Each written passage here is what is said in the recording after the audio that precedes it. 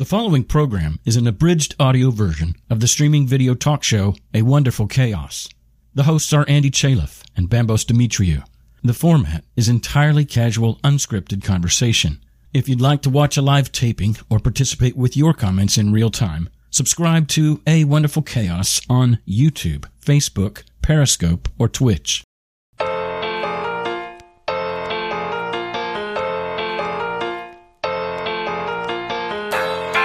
You know, those are all the positive things, but of course with all the positive things you also have the other side of it as well. You can become someone who is very good at adopting to all sorts of different characters, but then who are you? I mean, who actually are you? Because you're kind of there not wanting to, but you blend in a way, and you're kind of not necessarily listening to who you are yourself.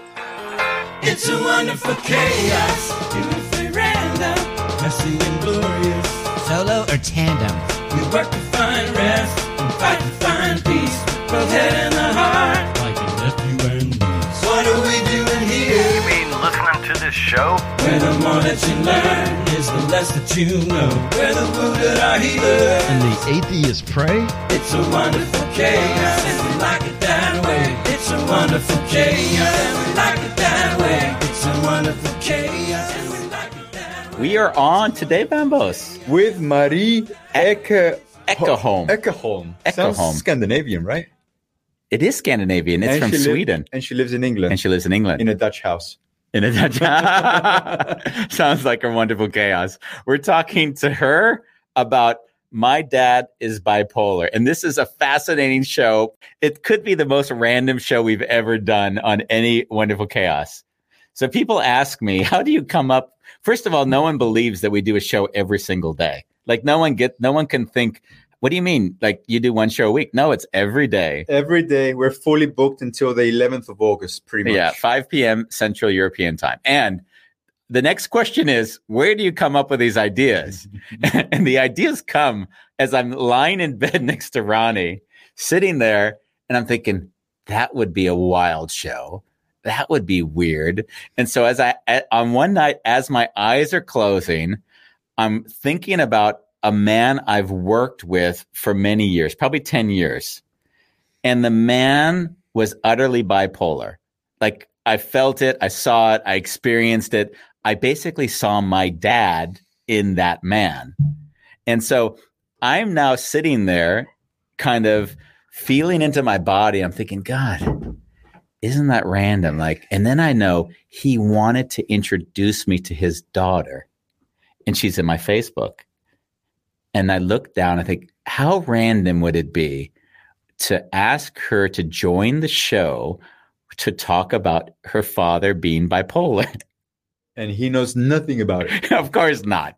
But he would love that we're doing this show because he's always wanted us to connect. And he's always laughed because he has never been, I would say, he's never pretended that he wasn't bipolar. He's never acted as if this isn't also part of me. So in that way, there's a beauty also in him. And I don't want to throw him under the bus. This is our experience, not crap on this man who I love as well. Yeah, like when I hear you speak, like in my body, someone having what do you call it? Bipolar disorder is the one that this clinical term. Does not classify them as someone that you just pick on or like diminish. It's a condition. Yeah. And then they have to learn how to navigate that. Yeah. And if you know that of that person, their behavior doesn't surprise you as much, and you can make peace with that. But as a kid, that ain't easy. That is not an easy feat. So and I'm sure we'll discuss with Marie her experience, but I had to learn how to make peace with the shame and the discomfort of being with him as a child. And I've done it my whole life until now. Everyone feels that shame when they're with me. When I play with dogs, especially, I don't feel that with you. No, but Ronnie does. It took Ronnie a few years to say, she says, why are you so friendly to everybody? Like in a way, like I have no boundary of saying, hi, nice to meet you or something, which isn't necessarily bipolar. But what I wanted to say is there's sometimes a similarity when someone behaves a way that doesn't make you comfortable, that's how it's similar.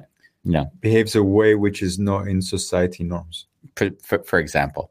So Marie and I have actually never met in terms of spoken to one another, as far as I recall, maybe to organize this. But so we know very little about one another, except we both have one man in common, which is her father. I love it.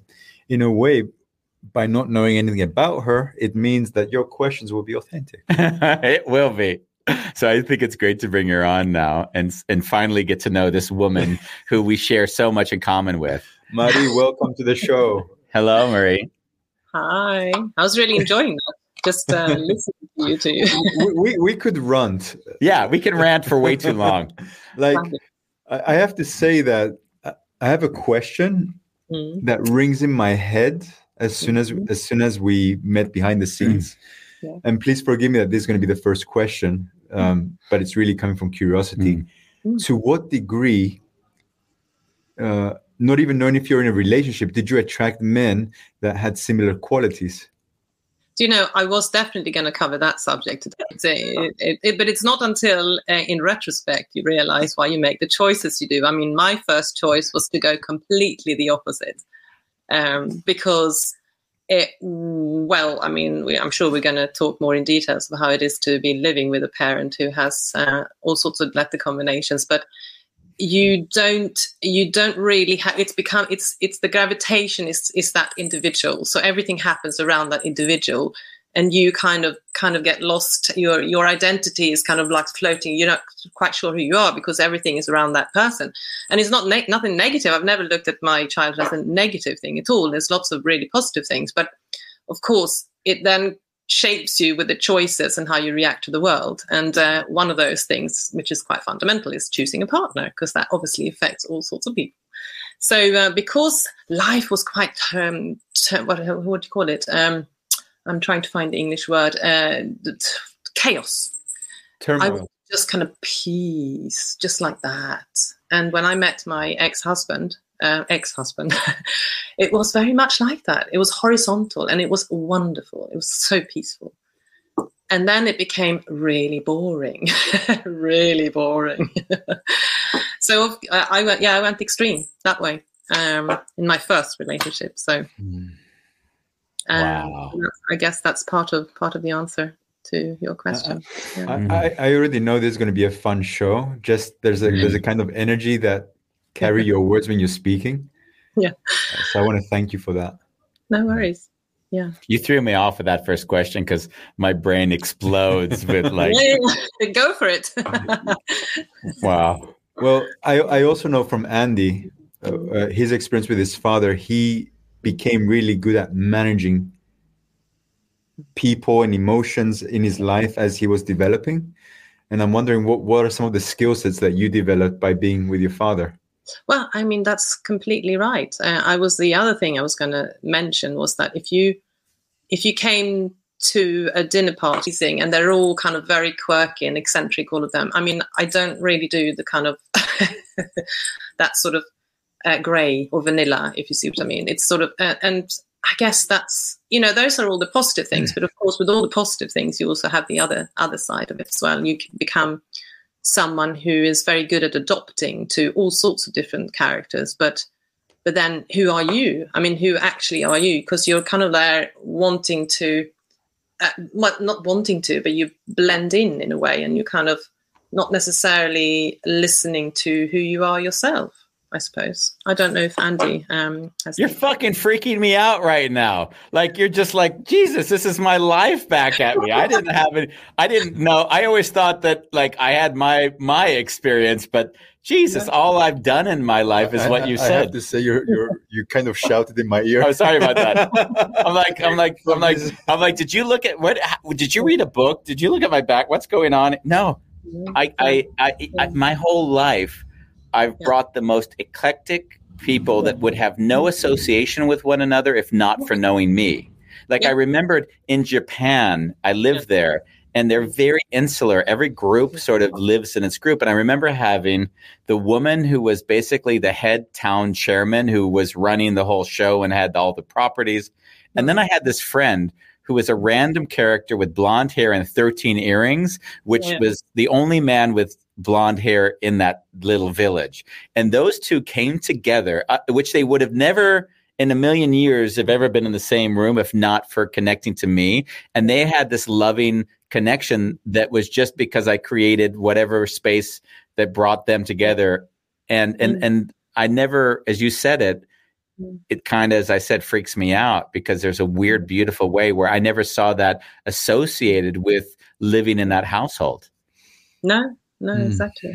Well, those things just come sort of later and when you reflect on things and wanting to kind of understand how you've been shaped in both positive ways and also, those aspects that maybe have held you back. So it's kind of good and well, not good and bad things. I mean, it's just understanding yourself better, really. Yeah. The adapting thing you mentioned is also something which is kind of piggybacks off that first point. So when you saw adaptive, I would call it a skill almost. Did you also, where did it serve you and where did it not serve you? So where did you say that was something that I really valued, but that was where it wasn't serving me anymore?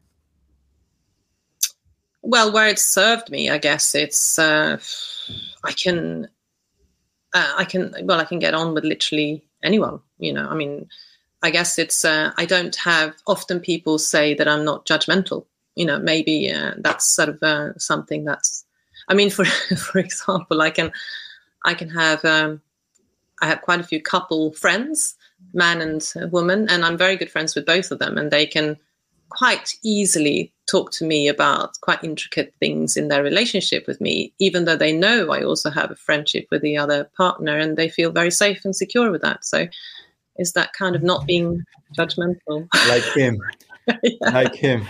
It's like they could tell me the worst thing about the other person and then they know I won't hold judgment to them or the other. So I never saw this as a byproduct of my dad, but if I'm honest and listening to you, I can't deny that there's something actually there I've never seen before. So let's get this straight. Andy, my dad, who I've been throwing under the bus for this every show, and I've just got to be grateful. No, you haven't. No, I haven't. So Andy's ulterior motive for the show is for him to discover himself through you. That's it. I've got it. Everyone else watching, forget it. You can tune out now. I'm his mirror. Tell me, I want to learn some more things about myself. When I was a kid, as Bambos already alluded to, I didn't hear the same from you. Like, I remember my dad once saying, like in a very nasty type voice, Andy, I am God. The world revolves around me. He literally said it. And you used the words, the world revolves around my dad. I'm wondering, to what degree was that an outspoken thing, or did you just feel it in the house? I felt it. He never said that. I mean, he always encouraged both me and my sister to kind of go out and see the world and listen to others. He's never kind of, he's always said that. But of course, his action is a different thing, Yeah. So when I would say when I reached my teens, I mean, funnily enough, I just went through the lockdown. What do? You go through all your stuff in the storage, and I found some diaries from my teens, and not very exciting, but some things that really struck me there is like I absolutely adored him. I mean, he was like a god to me. Yeah. I mean, he was just amazing. Absolutely, like, wow.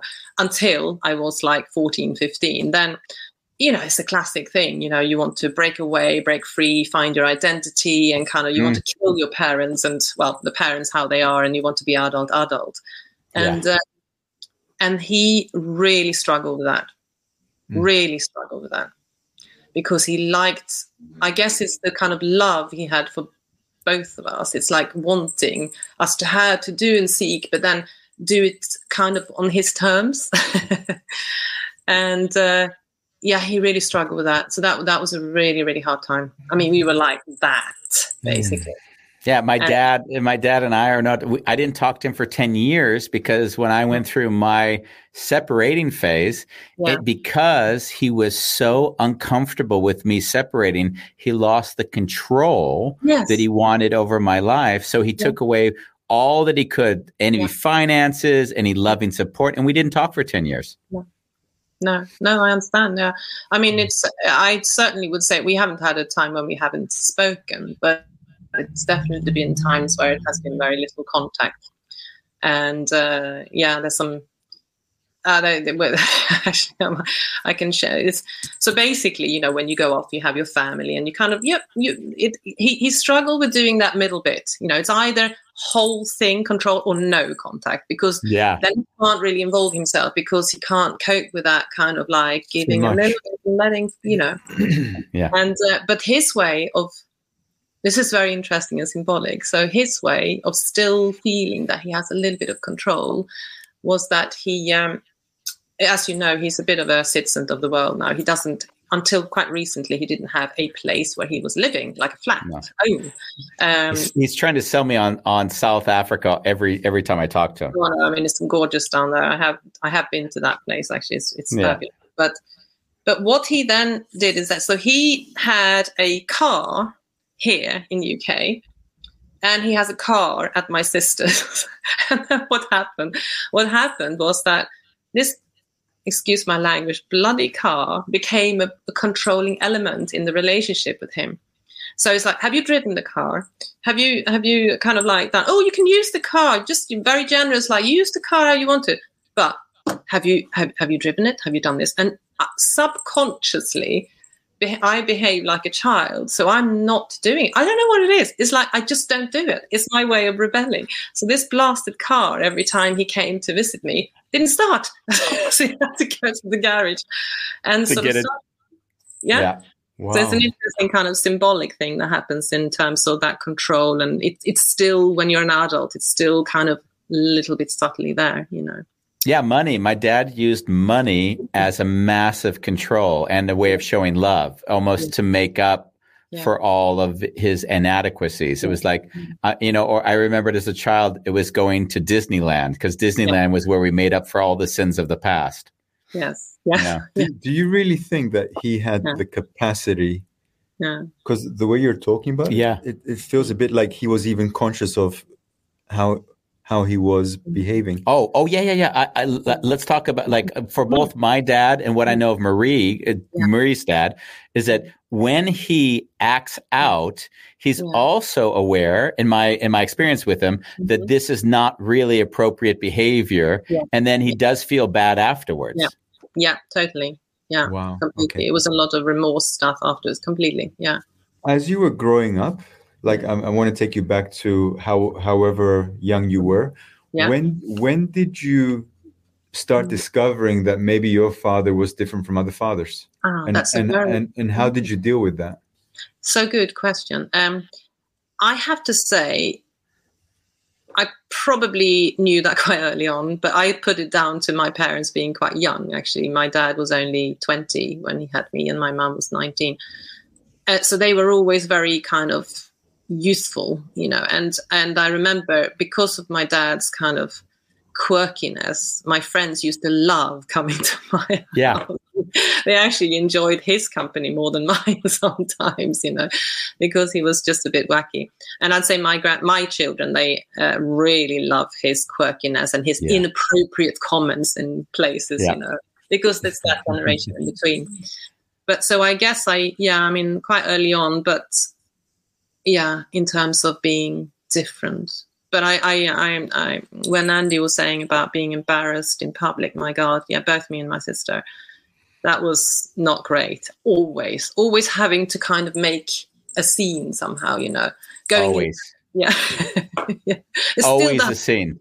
He still does. Yeah. I can remember like flash, even with your father. I mean, let's just like share one or two of the experiences I've got to live with him. So I'm at a hotel in some random country. I don't know where. He goes to the front desk and I'm standing next to him.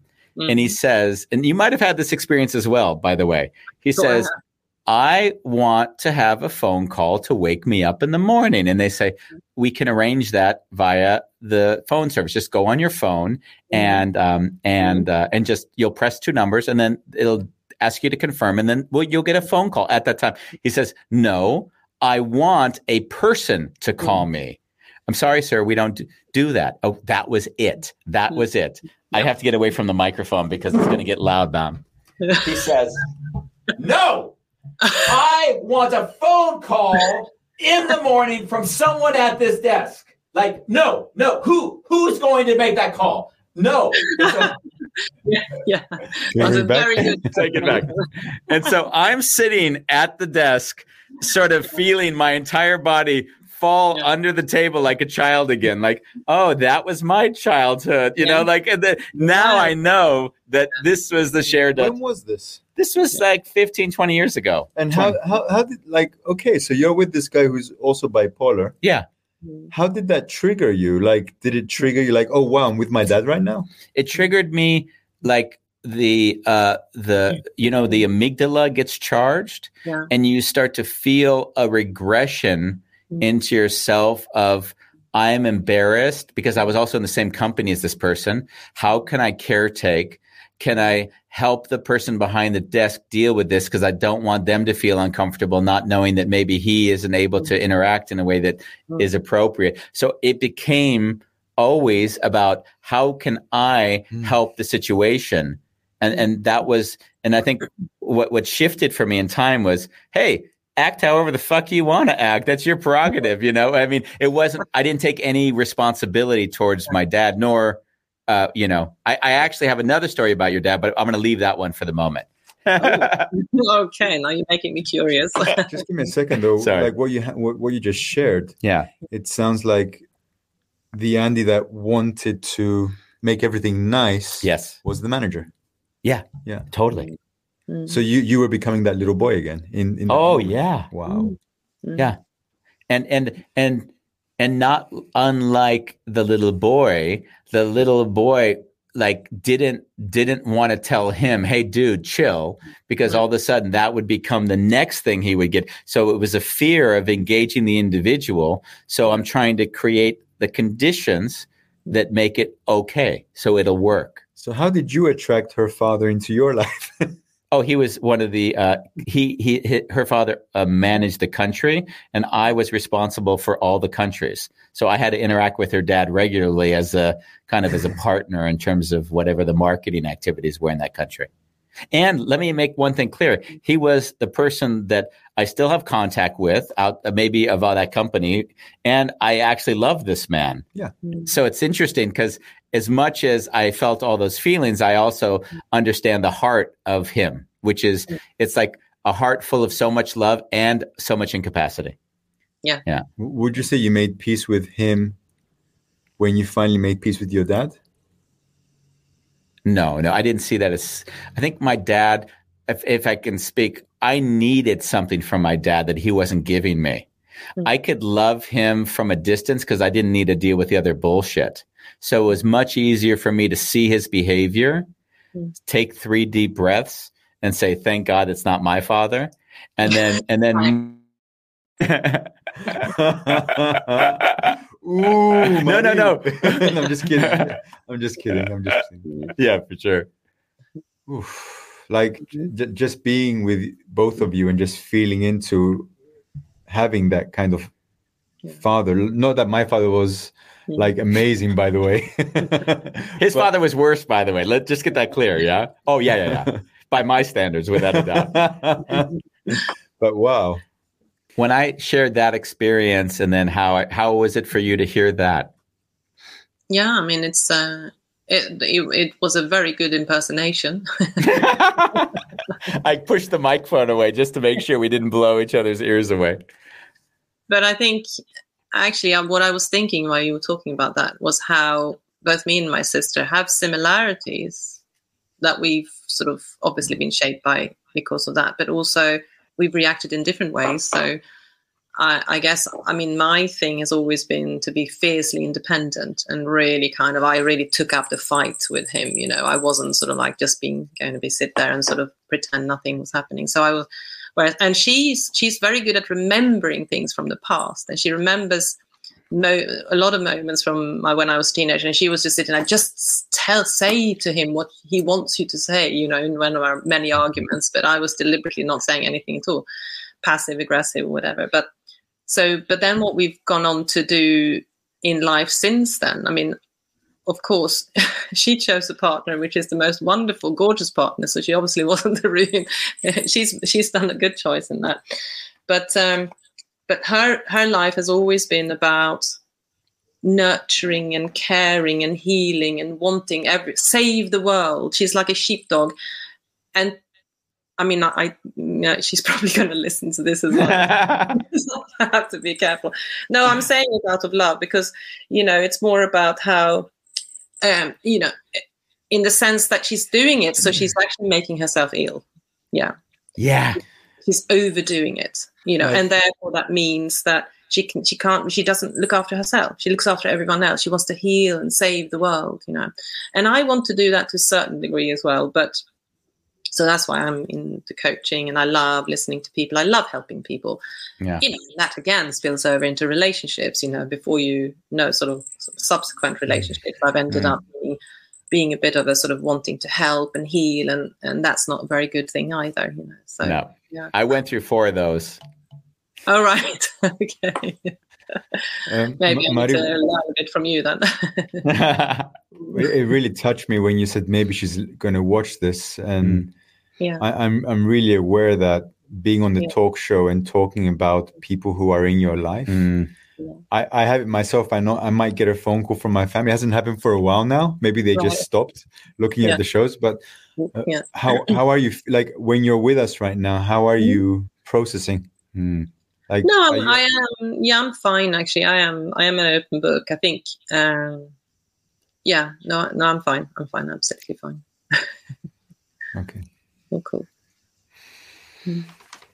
You said something which I thought was funny as well that I could connect to, which was that quirky. Your dad was quirky, and the grandkids find grandpa quirky. Yeah. And I often found it interesting because if my friends came over to the house, they thought Sammy was totally cool. Yeah. Yeah. And then when so it would be almost a foreign language to say, no, the guy is a raving lunatic at times, but they didn't kind of get to see that side. Because I also and I also saw it of your dad as well. They know how to put on a good face when they need to. Yeah. Yeah, definitely. Yeah. And it's very black and white, you know, things. And from one moment it can be, oh, he's just the most amazing person. I love him. He's just incredible. I mean, I've never met anything so amazing. And then the next day it's like, God, I can't stand the man. You know, it's that. Wow. So, what was the most insane interaction, like almost to a blow up, if I compare to Andy's story, that you've had with your father? Not insane. I would say there was I am quite bad at remembering things, which is saying something about me, you know, maybe suppressing things. But I do remember a very poignant moment when it kind of like, it was probably when I was maybe 18, 19, something like that. When I mean, because he used to be, when I didn't do and say what he wanted me to do, and I obviously was a bit of an obnoxious teenager as well, so I'm not innocent, okay? But it just, he could not handle it. So he then went off his head, and he maybe have said things that was really, really hurtful quite often, you know? And I do remember saying to him that actually, you know, I know that he will always feel remorseful afterwards, like Andy was saying. But I said to him, you know, I mean, that's okay. But every time you do it, it leaves a scar, you know, and you can't remove that. And after that moment, he actually did not have too big kind of outbursts. So that was a very poignant moment for me. Yeah. Oh, that is beautiful. Yeah, you made him conscious of the consequences of his behavior. Yeah. That's right. Yeah. The one of the things you said, and I kind of want to go back to it about the car. Yeah. And so in a weird way, I talked about my dad used money to control, and in a weird way, I also kind of sense there's some degree of, having that car kind of is some weird connection. It's like I can't connect to you immediately, but if I have the car there, that's a reason to talk. Yes, totally. And it is. It's also, I think, it's a symbolic thing for him. Obviously, it's not conscious of it, but a symbolic thing of leaving something with me and leaving something with my sister. Where we are. You don't really. I mean, you can rent a car when you can come here. You don't have to have your own, but yeah. It's that sort of still having that connection. Yeah. Mm. How did it feel to get, if you ever had to, in the middle between him and your mom? Yeah, I mean, I would say that's probably that's been, well, my situation was between them, you mean, or in terms I would say, how did you navigate, because they did separate, and I know I had to go through my parents' divorce, and I know that it was a struggle as a child in him being the way he was, and mom, of course, she had her own issues. So how was it navigating that separation? Yeah. That's not a big subject. I mean, I guess I've always had a very sort of caring side over my mum, but I suppose because of the relationship they had, now in terms of, it's not about putting blame or anything like that, but because of the personality he had, I would say low self-esteem, which might go with a letter combination, I don't know, but he has low self-esteem. And my mother was always a very sort of like very glamorous, attractive girl, and he was quite jealous. I don't think he maybe consciously was jealous, but he sort of put her down a lot, in front of us. And I suppose it's because I kind of adored him as a person, and I adored my mum as well. But the way that he was talking and being with her, it kind of almost, I felt almost colored by that, maybe it wasn't, I mean, I loved my parents both very much and I had a very good relationship with both of them. But now in hindsight, I probably feel as if I kind of I put him too high there and my mother too much here. Wow. Interesting. Yeah. And for me personally, I think it's the fact that my mother was how she was, is that I am not completely bonkers, to be honest. I mean, she's sort of had a beautiful sort of feminine, nurturing, sort of like giving both me and my sister lots of love, and like he did as well, but in a different way. So. Well, it's when I look at both of you, he was mommy's boy and you were daddy's girl. Yeah. Yes. Yeah. That's right. And I'm not sure if you were born into a male body, if you would have the same experience, of course. Well, I think if I was a boy, I almost 100% sure that they wouldn't be talking. He wouldn't be talking like that. I don't think so, because it's that competitiveness as well, in terms of the self-esteem and the kind of. I mean, maybe I'm wrong. I don't know. I think, actually I've always felt, I've never felt sort of that I haven't been loved by him, but I do remember he had already got a name for before I was born. It was one of the names of a football player. Sadly, he had to call me a girl's name. No, so but encouraging both me and my sister to do all the boys' things, the sport. We were very sporty, both of us, and sort of just because we're a girl shouldn't stop us from doing whatever we want to do. So that's been a really good thing from him. Wow. Yeah. As Bambos alluded to, I actually interestingly had the challenge in the divorce was that my dad would speak poorly about my mother, and he would do so with even vulgar language. So it was different because I've had my mom on the pedestal, so I always felt like I had to protect her. Yeah, and it wasn't. He didn't by doing that, he didn't color my views on her. He forced me to take a position as a young child to defend this woman who I really elevated way too high. Way too high is judgment. But it's... No, I understand. Yeah, I understand that. I think in terms of their actual divorce, I don't had that feeling, but it's more in terms of their relationship throughout. There was sort of that kind of imbalance, I guess. But the divorce, we try to stay out of that, as much as you can. I had moved away from home actually when they were divorcing. Oh, that's good. I had to go. I was 10 years old, so I had a lot of years of the tension between the two of them. Yeah, that's different. Yeah, every time my dad spoke to my mom, she would cry. So as a kid, it was really, really hard because I would even remember feeling anger towards my mom. Like, why are you talking to him if it always ends that way? So it was like this weird, just frustration, like, this is going to happen and I can't protect you from that sort of feeling. So now you're bringing it to you just by, don't call, like in that weird, like childhood caretaking feeling. Yeah. No, completely. Yeah, I totally get that. Yes. This question might be for both of you, but when your parents met, like, did your mother know what she was saying yes to when she said I do, and of course vice versa for you? Like, were they aware of, in your case, Mari, this man is bipolar and I love him? Well, my mother was only 19, so no. And also she actually got pregnant with me quite early on.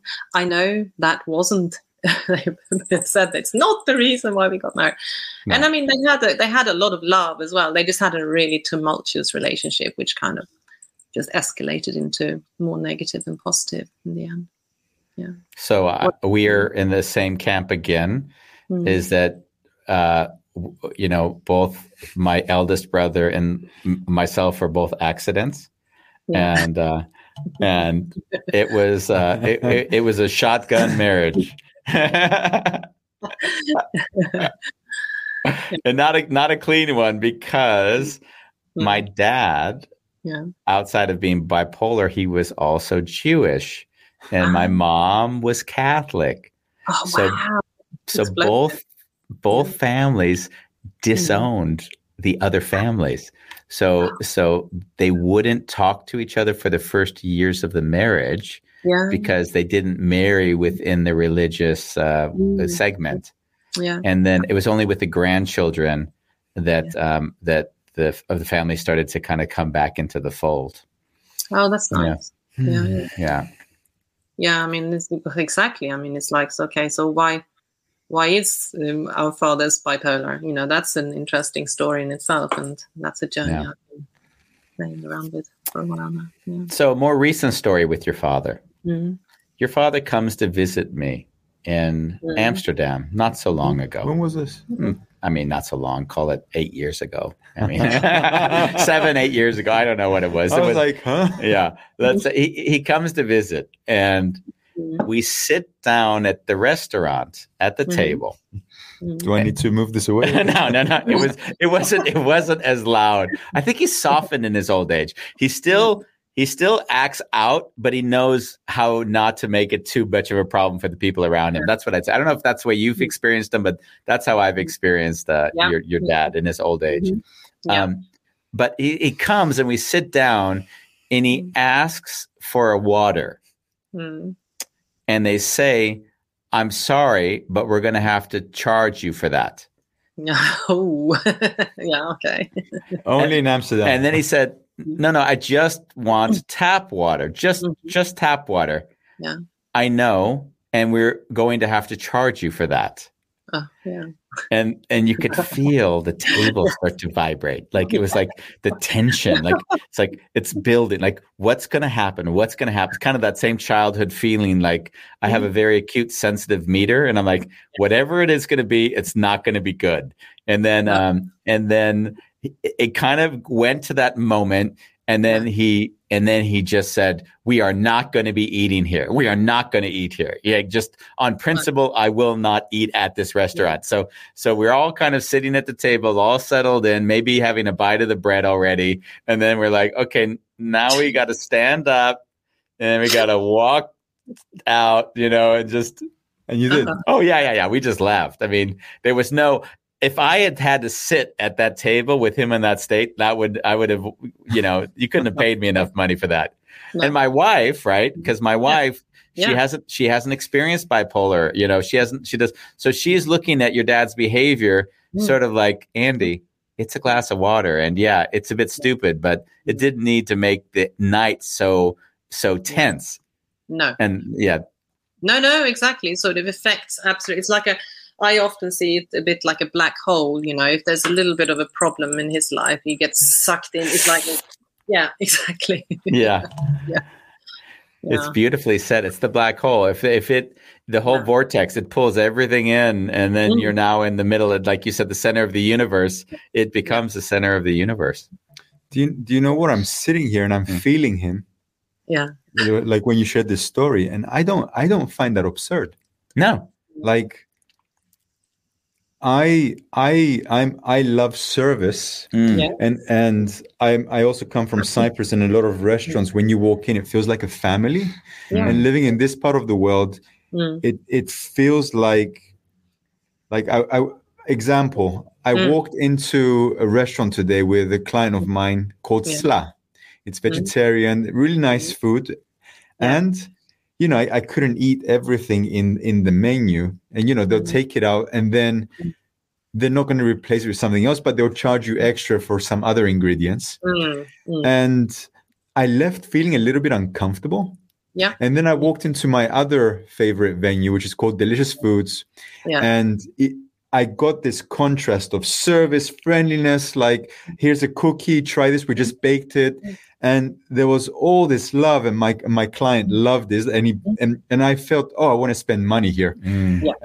We left, and because I had that contrast, when I went home, I wrote Delicious Foods an amazing review, and I wrote the other restaurant a little bit my experience with them. And I told them, take this, not feedback on the people working your shop, but feedback on the management. Yeah. And I got an email back wanting to compensate. Man, like, there's nothing to compensate. Just if you want people like me, at least, to continue coming to you, then something has to change up here. Yeah. But that completely, I totally agree with you. He has a point, but the problem is he hasn't got a filter, and he doesn't have a way of delivering the message in a good way. Exactly. That's not what I touched. I was like, Bambos, you got a great point, actually, because I thought, everyone at the table thought it was bullshit. So it actually, if it was me and I just play it out, role play it, I would be like, you know what, guys, I have to admit, if I sit here any longer, I just won't feel good, because I just feel like I'm rewarding bad service. I don't want to do that. So if you guys are okay with that, I'd love to just leave, and then we'll find another place to eat. Here's a nickel for the bread. Like that way of interacting would have connected all of us. We would have felt part of the team. Like, you're right. This is bullshit. The whole night would have been great. We would have all been connected. And the other is like, okay, when's the volcano going to explode? How far is it going to go? Is it going to embarrass us to the fact that we want to crawl out with our heads like this? Or is it, that's the other experience. So when I hear you speak, when something triggers him, he gets a tunnel vision where he only focuses on that, and he's not really thinking about how his energy impacts everyone around him, including the people he's with. You could not have put it so in that way, the world evolves around him. Yeah, I mean, actually, it's also going back to the amygdala. That's what he has, got a super active amygdala. You can just like do a little bit like that. It's like explodes, basically. It's he's very responsive to stuff. When one of my favorite stories with Andy's father, and I want to check in if this is something similar for you, is Andy, I think, said, "I love you" or something. And then he said, "Stop trying to manipulate me." And to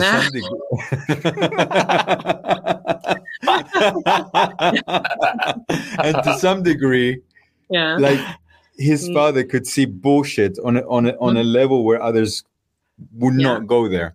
And I'm wondering, how was that for you in your relationship with your dad? Yeah, I mean, he's always been incredibly warm, actually, and very emotional. My dad.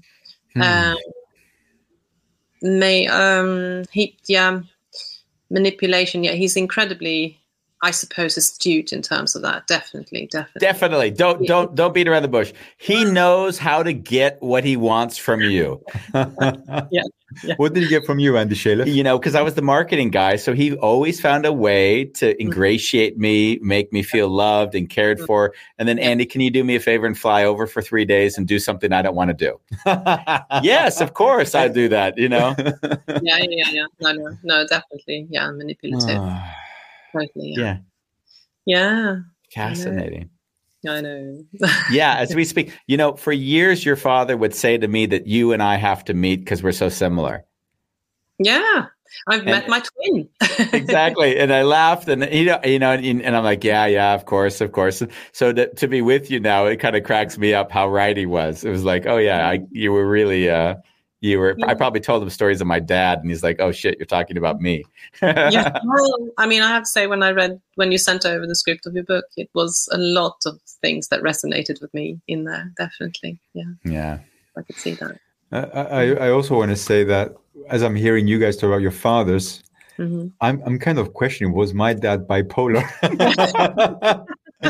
I'm being serious now. Like if he would get a parking ticket, he really, like, he would go black, like he would see black, we say in Greek.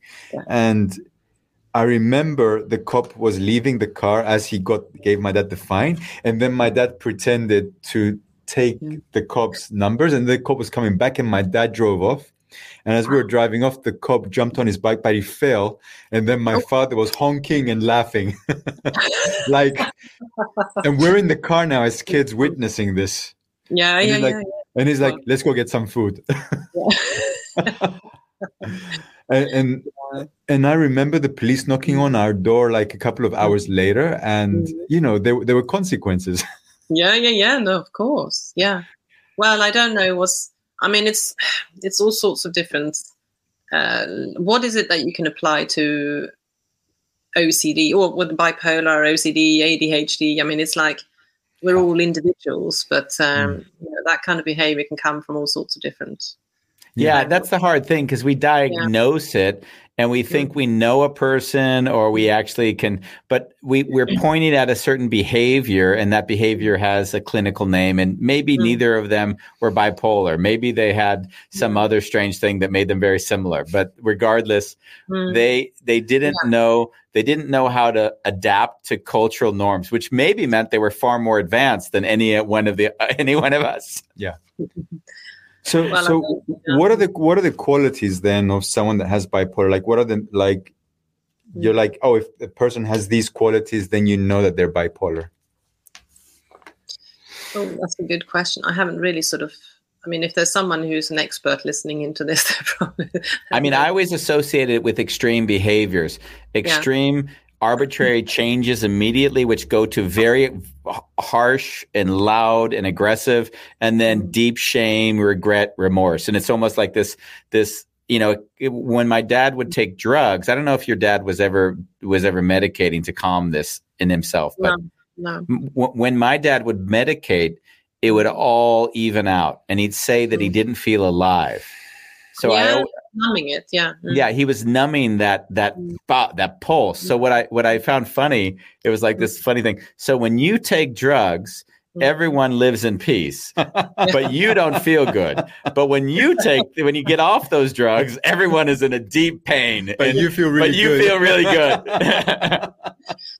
Yes, bipolar.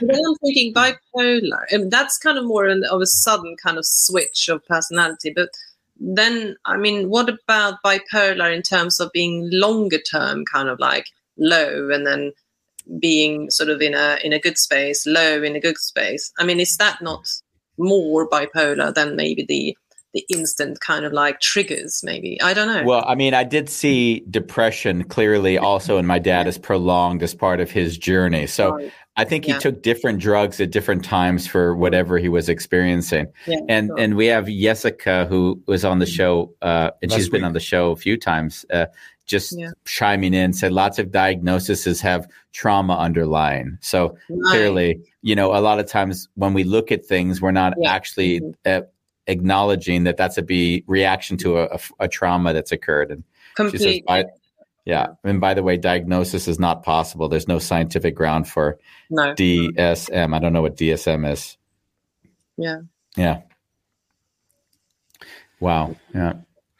Yeah. No, absolutely. I mean, that's why, in a way, I'm fascinated to sort of understand So I actually am working with a Jungian psychotherapist. I've been working with him he's not just that, he's a guide, he's all sorts of things, teacher. He's actually a father as well. Nice. But we're big young lovers here. Say again? Sorry. We're big young lovers here. I drive Bambos. I drive him crazy with the same quote over and over again.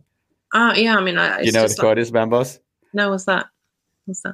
A problem cannot be solved. No, that's an Einstein. You always do the Einstein one. No, it's the until we make the unconscious conscious, it'll define our lives, and we'll call it fate. Give me a second.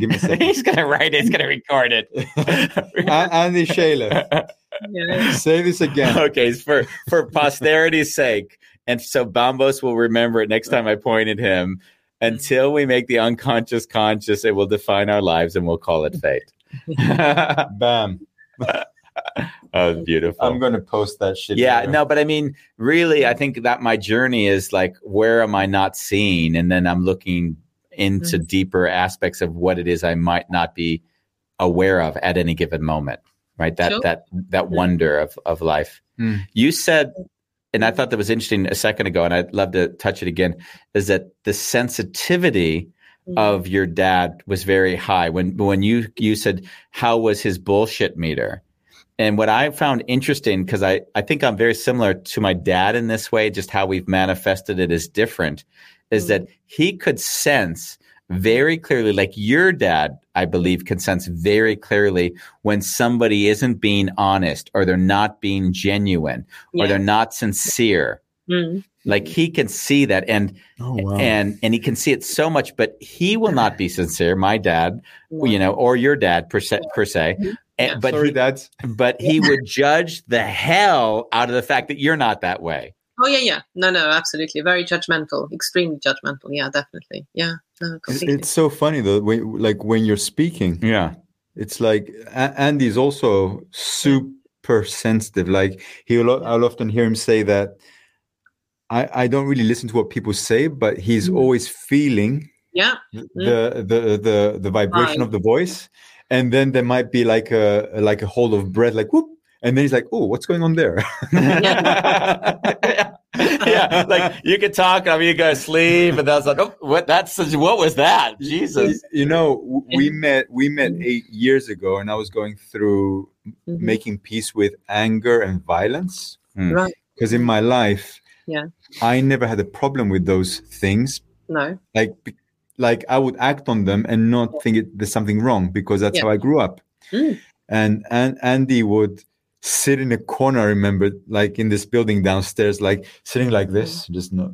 And I'd be like ranting, and then he would stand up as soon as I would say something. Like,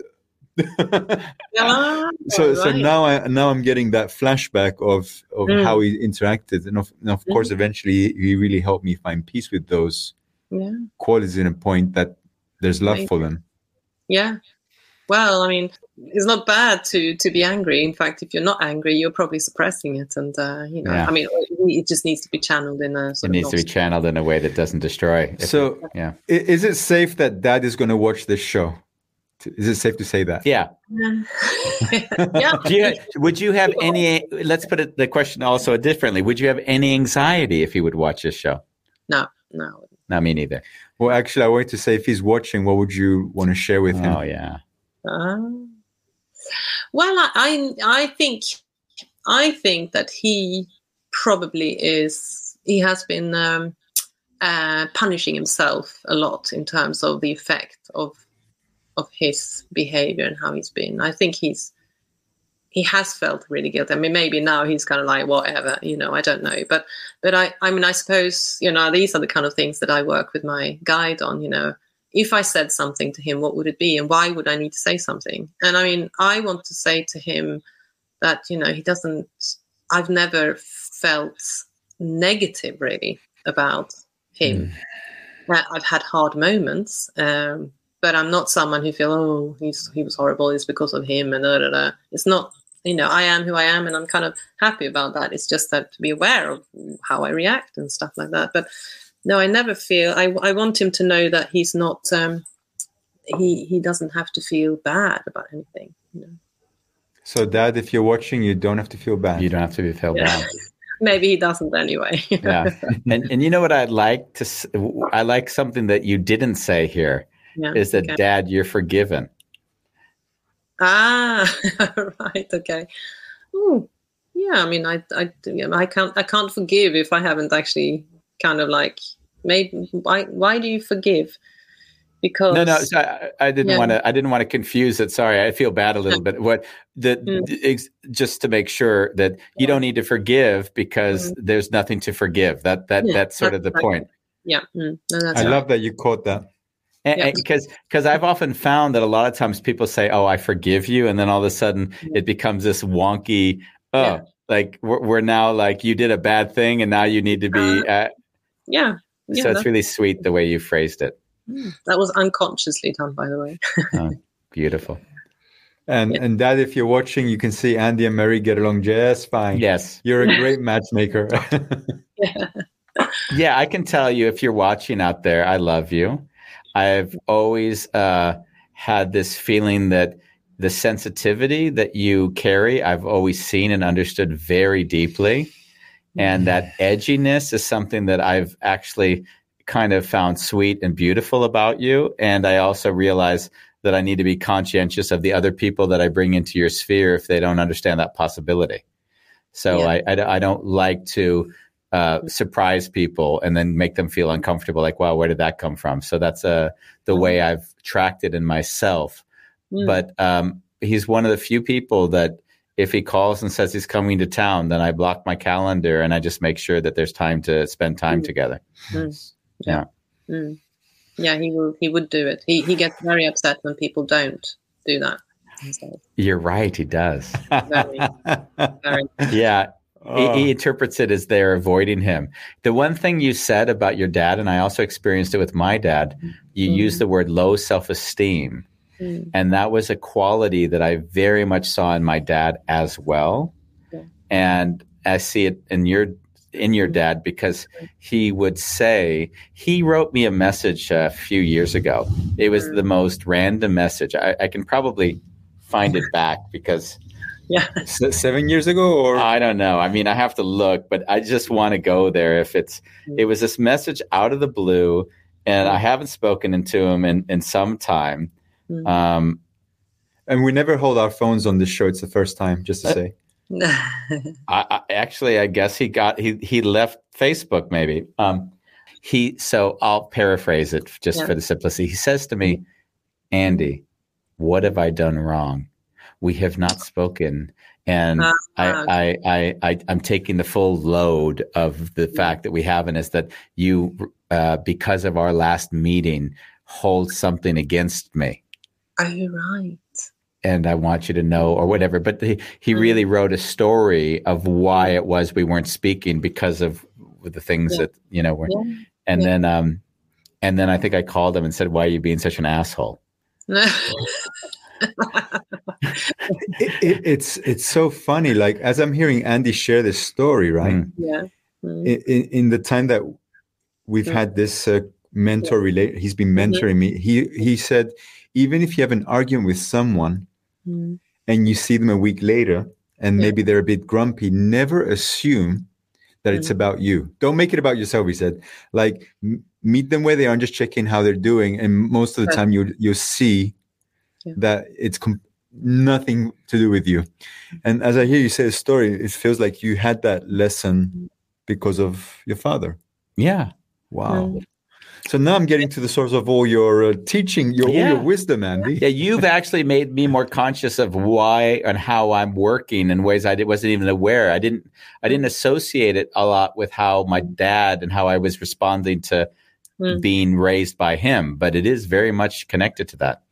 And you said something else, which was really important for me, was the loving energy of my mom, the full acceptance, the full, like, I could not have felt any more loved by my mom or supported. Like the world is fine because she'll always be there to support me no matter what happens. And I felt that so deep in my heart that when she died, I really lost the one thing in my life that gave myself a foundation. Yeah. No, completely. Which led to me leaving the U.S. at 20, never to return to live. I mean, I have nothing more here. After mom died, it really felt like that was it. I lost everything that meant something to me in life. Yeah. Poignant moment. And then you ran. Then I ran. Yeah. Yeah. Well, I've been also when you said don't take things personally, I'm sure you must have read the book by Miguel something. He is the 4 Agreements, where he talks about even when someone gives you a compliment, don't take it personally, because it's what's going on in that other person's life. You know, if they're saying something amazingly kind to you, it's probably because, well, it could be because they want something back, or it could be because there's something that's happening in their life, and the same thing the other way around. I really found you to be a sweet guest, Marie. Oh, Don't take that personally. I was testing you to see if you were holding to the 4 Agreements. I'm a good actress, you know. I want to make you feel good. That's his quirky humor. That's daddy humor right there. That's taken right out of Dad's playbook. I'd love to bowl along in South Africa is with us every day, and I never want to not bring him on to share. He said for 3 years I had a friend who was bipolar, and when we met, he told me that he is bipolar, and I should not be surprised when he acts strange. He never acted strangely in all that time. His family tells me I'm lucky because he's difficult to live with. Right. Oh, wow. No. Well, I think, you know, I mean, for me, it's more about in society, we have a very narrow slither of what's normal. You know, I mean, that's what, if you're falling outside of that little narrow slither, you know, you have all sorts of different labels. I think, why don't we widen that more and just sort of accept people for who they are, you know? It's, anyway. The one thing, you know, we got in contact because you have tangential contact with Russell Brand, and I was flogging to see if you could put my book in front of him. But Russell Brand, if you're watching, we want you. We want you as a guest. Wonderful Chaos You're wants get you. No viewership. No one is going to care, but we would love to have you. That should be enough. The thing that I wanted to share about it was that the one thing I've always appreciated in his message is that he's like living in an alternate universe, and he's speaking from the alternate universe with a society that does not have any comprehension of what he's pointing at. Not no comprehension, but it isn't ready to deal with a lot of the things he's talking about, which I've just found, I found it courageous, and I found it really beautiful, because I always think if you're holding a space which is contrary to what the people in your environment are holding, and you're not letting go, you're giving them a gift that they can't quite understand at that moment, and that's what I've found.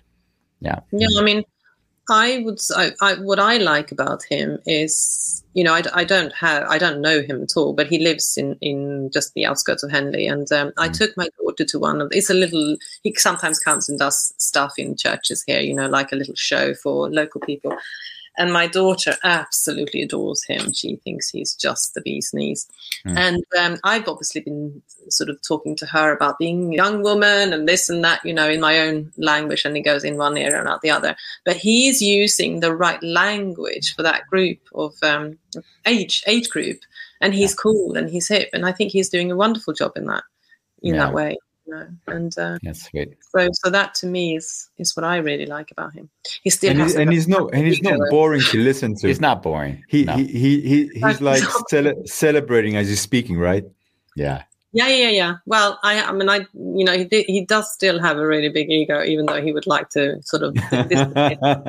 Really, He was standing in the Messiah chair, in the church, looking like a Buddha from.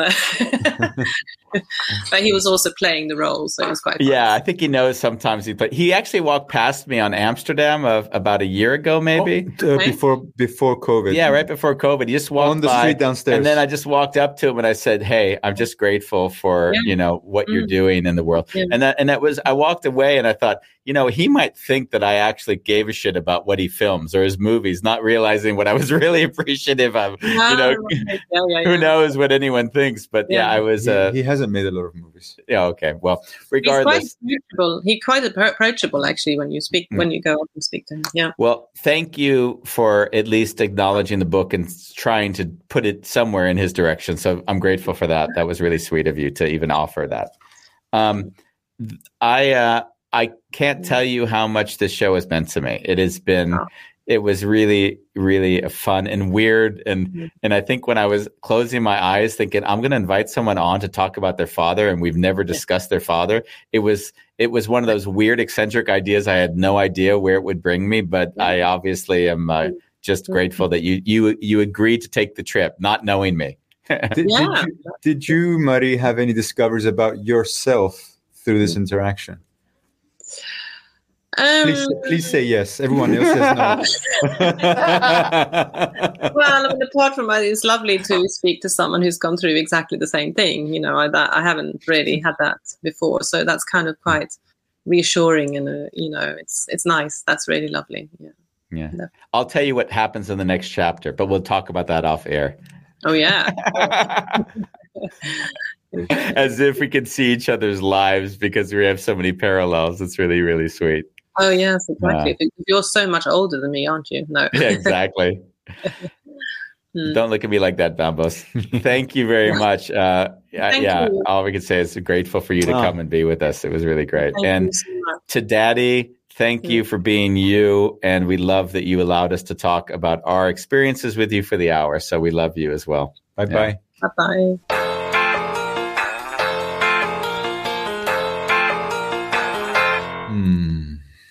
What a beautiful show that was. Yeah. It's really weird for me we've been working together for 8 years. Yeah. And it's a bit like a paradox, like everything that was on that end of the spectrum, you took it and used it as a tool. Yeah. To make sense of the world and to, this doesn't work when it's like that, so we're going to do this. Yeah. I certainly... It was a progressive thing, right? But Dad's influence was very big because we always talk about take the thing you struggle with most, and that is the, call it your greatest opportunity or your greatest threat. So when you integrate it and you find it's like the clam or that's whatever with the dirt that's turned into a pearl, like it's that pearl that you get after you like grind away at the dirt that's agitating. And I do really feel the pearl. What was fascinating, and I said on the show, is that I didn't realize that there were more pearls than I was aware of.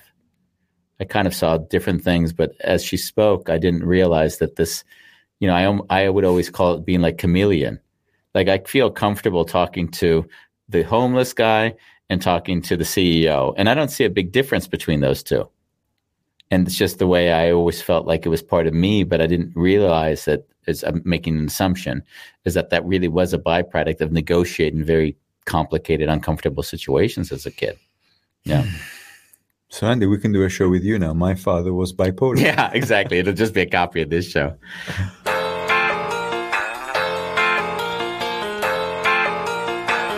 It's a wonderful chaos. We like it that way.